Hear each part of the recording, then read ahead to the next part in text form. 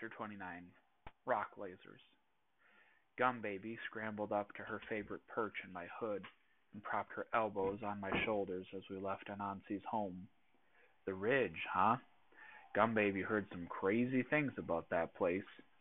In Ayana's arms, Chestnut nodded. Yep. A mountain fortress. Nothing gets in or out without going through 12 levels of inspection. They're very territorial. Yes, Ayana agreed. Mid-Pass and the Ridge have never gotten along. Something to do with the stories of Alki and which belonged to whom. She pulled the raft from over her shoulders, laid it down, whispered something, and the raft grew to its normal size. She stepped on, set Chestnut down in the middle, then raised an eyebrow. Well, are you coming? She asked. We've got floating rock lasers to sneak past. Wait. Run that by me again? I said. You heard me, Ayana said as she went through her checks. No, I don't think I did, because it sounded like you just said we'll have to dodge rock lasers. I did. And that's where you lost me. Gum Baby climbed down my back and stalked around the raft with tiny footsteps, muttering to herself. Chestnut began sketching something on the floor of the raft. Rock lasers shouldn't be a thing, I said. Why are they a thing? Ayana opened her mouth, closed it, then spoke in a rush. Remember Kumi, the statue sentry from Naomi's palace? It's like that, the first line of defense. That's supposed to make me feel better? She threw up her arms. What do you want me to say? The Ridge people don't like visitors, and if they sense for 1 second that their homes are under attack, they'll send out every warrior they have. In a sudden fury, she stabbed the air with a finger like she wanted to pin me to the raft. So you'd better be absolutely sure about this, because it's... Some of the heat faded from her eyes as she turned to fasten her staff to the back of the raft. This is going to be hard. Chestnut hopped over and nuzzled Ayana's leg, and the pilot stooped over, picked her up, and buried her face in the bunny's fur. Then she set Chestnut down, cleared her throat, and nodded. Let's go over the plan. Maybe this time something will go right for once. Chestnut sat back on her hind legs and pointed at the map she'd drawn on the raft floor. This is our target, the Ridge, a heavily defended, fiercely guarded, fortified city high up inside Ishinlangu. Ishinlangu? I repeated with a frown. Does that name mean anything? It means shield. A shiver rippled down my spine. I squinted at the thick black section Chestnut had drawn as she continued. But Ishinlangu isn't just any mountain. It's a wall of rock so steep and high that its peaks are hidden in the clouds. The people used to come down and trade. At least that's what the records in Anansi's palace said. But ever since the iron monsters started boiling out of the burning sea, they've stayed behind their gates. Chestnut paused, and I looked at Ayana. Having second thoughts? She asked me. Just wait. It gets better. I ignored her, then turned pointedly back to Chestnut. Okay, it's a tough walnut to crack, but it can be cracked, right? We can get in there somehow? Chestnut cleared her throat. Yep. Well, sort of. Maybe. Maybe? I mean, I think it'll work. Hopefully. Hopefully? My voice started to rise, and Chestnut hurried to continue. See, look at these. She tapped a paw on a section of the drawing where it looked like a series of trails went up the mountain. They need some way of getting food from the farms at the bottom of the mountain to the city at the top. So they built these trams. They even carry passengers. Like trains, I said. So we'll ride with the other passengers? Oh no, they'd see we're strangers. We're going to hide in the back with the trash. I stared at her. With the trash? Yep. Only for a little bit. And then before we're discovered, we'll slip off into a ventilation tunnel. Hopefully. Assuming that works, said Ayana. What do we do once we get to the top? The bunny took a deep breath before saying, according to my cousin Lily, who heard it from her sister Apple, whose best friend's mother's second cousin Tulip traveled there with the trading party one time, the people of the Ridge have a vault where they keep their most valuable items. They call it the atrium. Anansi circled it on this diagram. She pulled out a page she'd taken from the weaver's workroom. I squinted at it. The atrium, huh? That's got to be where the story box is. Yep, said Chestnut, hopping excitedly. All right. I looked at my squad. So we catch the tram, make our way to this atrium, snag the story box, and hightail it out of there. Sounds easy enough. Ayanna didn't look convinced. But first, we have to avoid those floating rock lasers. Everybody, hang on tight. I need to be sure you're not rolling about, getting sick over everything. My stomach lurched at the thought. And Gum Baby, Ayanna said, get ready for some precautionary measures. Have I mentioned I don't love heights?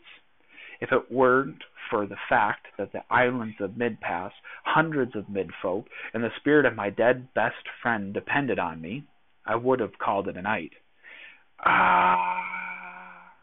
Silver and black lightning bolts were being hurled at us by giant black stone towers with jewels at the tops.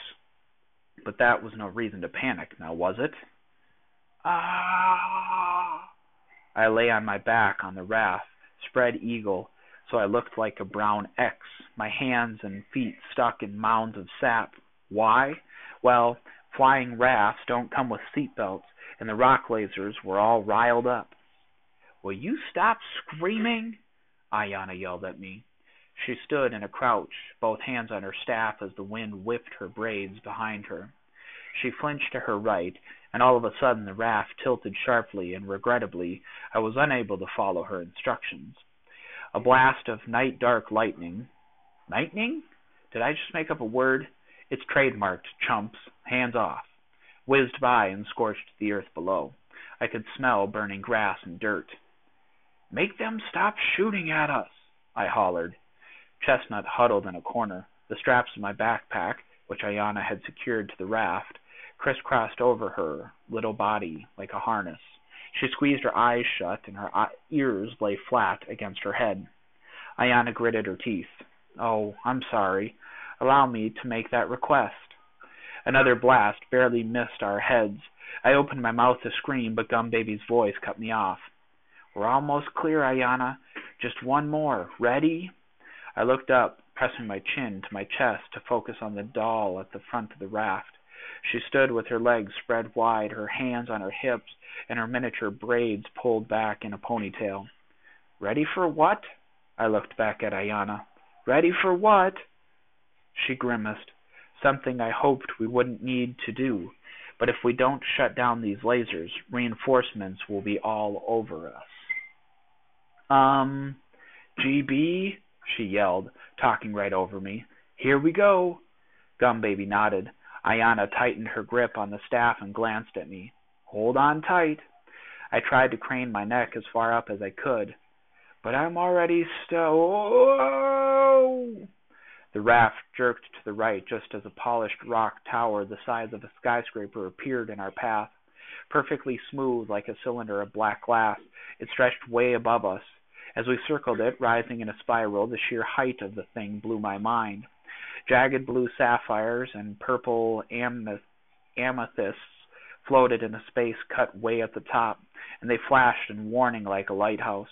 The hairs on my arms stood up straight, and then, with a crackling burst, another blast of lightning shot out of the precious stone.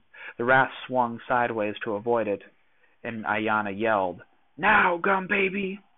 But our fearless little markswoman, doll baby, was already taking aim and screaming at the top of her lungs. Sap attack! Sap, sap, sap, sap, sap attack! Super sap attack! Glob after sticky glob of sap landed right in the center of the blinking gems, dousing the beams of light, and Gum Baby waved her hands urgently. Go, go, go! Ayanna pulled back on the rudder, and the raft peeled away, diving toward the rocky slope far below. The shiny tower whizzed by as we dropped, and then a rumble sounded high above us. The sap must have gummed up the works, because a deafening crack echoed down the mountainside. Chestnut squealed in fright, and I clenched every muscle as the tower began to lean to one side. Its top was gone. A smoking crater was all that remained. The structure continued to topple until it hit the mountainside with a thunderous boom and rolled down the slope in pieces. "So much for stealth," I muttered. "Can someone ungum me now?" Ayana ignored me, focusing on keeping the raft low to the ground.